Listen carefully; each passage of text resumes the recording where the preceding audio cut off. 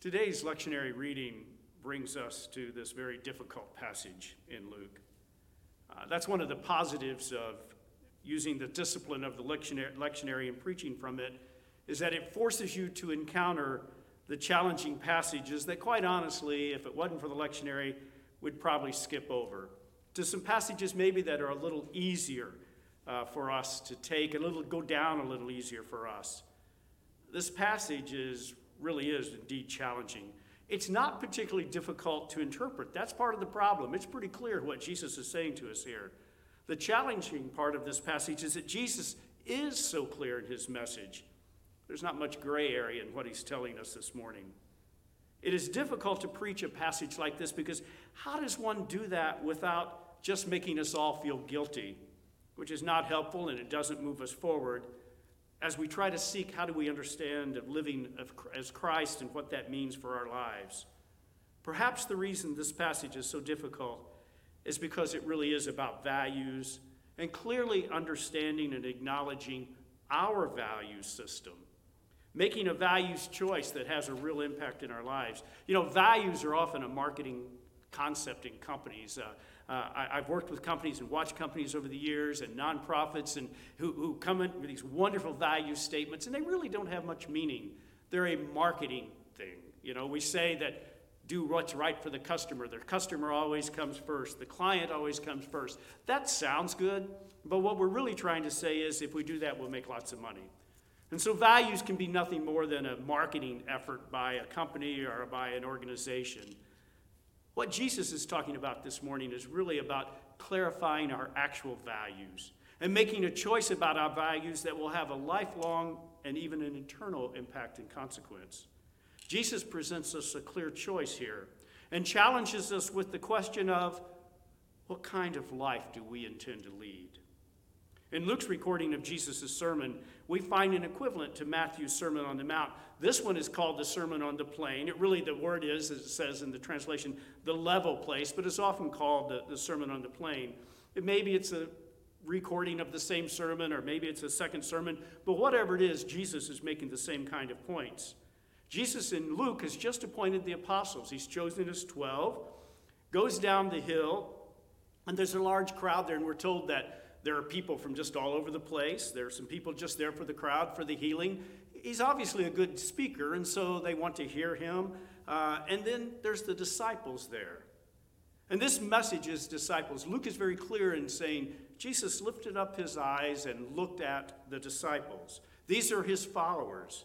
And Jesus wants to clarify the kind of value system one needs to adopt and one needs to live to be his follower. This is a difficult passage, as I keep saying, because Jesus totally reverses the value system that was the thought of the day, and in reality, our day also. Jesus says, blessed are happy are the poor, the hungry, those who weep, those who are reviled, because God is on your side. And God is bringing a new way of life where you possess the kingdom of God. You're no longer poor. Where you are filled with laughter, and laughter rules your day, and where you are leaping for joy. Jesus tells him, your reward is great for all of eternity. God is on your side. God's self, will give you life and joy and all good things. That sounds wonderful. And if only Jesus would have stopped there, life would be good for us. We could have a happy sermon and go away, and we would all leap with joy today and would go on our way and not think much about it. It would have made this passage so much easier, but in fact, Jesus doesn't stop. He now moves and turns to a series of woes. And he says, to those of you who are rich, you've had your comfort and it's going to come to the end. Those of you who are well fed, comes a day when you will be hungry. Those of you who laugh, there's coming a day of mourning and weeping for you. And those of you who have great reputations, you're false prophets. Your life is a fraud. This is a total reversal of our value system that says the quality of one's life today is built on success. Get a good education. Get a good job. Be financially successful. Be one of those influencers out there. Jesus says if these are the things that we really have as our objectives in life, and those are the kind of ways we measure life, I'm afraid, today, then we measure up as failures. Jesus is turning values, the values that we hold so dear, and what we think makes life totally upside down. This is difficult because, in fact, most of us know we are successful according to the world's values. And the danger is that we will find consolation in our wealth, that we think we will have everything we need, and we no longer sense in ourselves that need for the gift of God. There's no hunger in us for the invisible because the visible is so real to us and it's enough.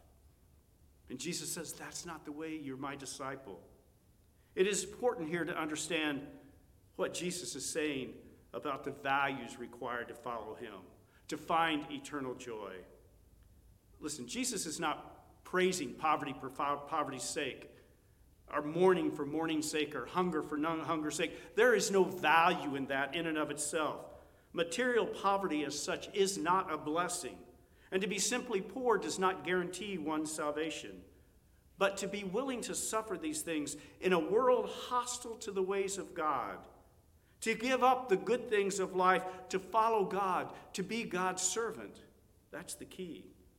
There are two things here that really I think are critical in terms of how poverty works. And what Jesus really is saying to us is those who tend to be poor depend more on God. In fact, what else do they have? And so they find that close need for something outside their life helping them. They understand that if one follows the way of God, if one depends on God, she or he can expect to encounter the challenges of poverty, of hunger, and being reviled. The world does not easily accommodate those who choose to live out the values of God, and those who are poor, as Jesus would say, not just in financial, but in those ways of understanding their own needs and their out-of-stepness with the world. Those are the people who actually find God.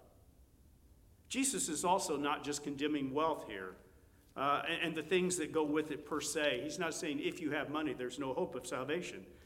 Jesus is warning us of the seductive nature of riches. It creates in us self-assurance. I got this. Don't worry about it. I've got this. I can handle this. I can make this work. I can solve the problems. And there's less perceived need for God in that kind of existence. It leads us to short-term vision. This is how life is good. Therefore, all of life is good. I have what I need. I don't need anything else, and so I've got life handled. There's lack of a long-term eternal view in this. If we are satisfied with what we have and our own desires, Jesus says there are woes ahead for us. The one who is hungry is more blessed in the presence of a magnificent banquet than the one who is well fed. Think about that for a moment. If you're hungry and you see a wonderful meal in front of you, you say yes. But if you've just already eaten all you wanted somewhere else, it doesn't mean much to you. Jesus is saying there needs to be a hunger for us for the things of God. And when we depend on ourselves, when we are capable in ourselves, we often can miss the idea that actually we need God. Jesus is telling us if what we value and what we seek is success according to the world's standards, we are truly lost. His telling us to follow him puts us at odds with the world's values. Jesus says you will not be comfortable in the world if you follow me. We are not to seek poverty. We're not to seek being hungry. We're not to seek mourning and revilement. If we follow him, Jesus tells us it will find us on its own because God's ways are so contrary to what the world offers. Patrick Lencioni, who's a writer on values and has done a lot of talking about values and writing on values, says values by their very nature cause pain. When you make a choice of one thing over another, you've made a choice, and there will be pain involved in that. Because values do choose. They make choices. I will do this and not that. God has a radically different value system than what the world does. And if we choose the values of God, there are times we're going to find ourselves out of step with the world. It doesn't mean we become martyrs. It doesn't mean in our existence that we know today in 21st century America that somehow we're going to have all these terrible things happen to us. But there are times we will make choices. There are times we will have to choose God's way, and it will put us at odds with the world's way. It is easy to get sucked into the world's values. Everyone is saying the world's lifestyle, its world system is good. It makes me feel good. I feel successful. But Jesus would remind us and did tell us the parable of the rich fool. The rich fool who has great crops, and he tears down his barns, and he builds bigger ones. And he says to himself, say to yourself, you have plenty. Take life easy. Eat, drink, be merry. And Jesus says, he's told this night, you fool, your life will be demanded from you. Then who will have what you've prepared for yourself? And Jesus goes on to say, this is how it will be with anyone who stores up for himself or herself things here, but is not rich toward God. Jesus is telling us that the values that matter, that bring life, are the exact opposite of what they should be. It's not our own achievement. It's not our own abilities. It's not our own accomplishments. It's God's accomplishments through us that matter. Jesus tells his disciples, and I would argue including us, that the first characteristics of the new life is a complete reversal of the world's values. Do we think we're better because we've achieved? If we achieve more and we have more and we accumulate more, has somehow our life been better than someone who doesn't have? God says that's not the way you can really evaluate the world. That's not the values that God really puts together and says, this is how you should be. The one thing that Jesus requires in his disciples is an emptiness, a hunger that only God can fill, a discontent with the way of the world and wanting to change the world so that all people find the love of God, that all people are treated with dignity, that all people find hope and love. An understanding that only has a dependence or doesn't have a dependence on the reliance of God and alignment with God's values cannot lead to satisfactory life. Only when we are in aligned with God do we find that satisfactory consolation and that comradeship of the God kingdom. Jesus is telling us we have to choose our values, the way we're going to live our lives. For ourselves, there's benefits.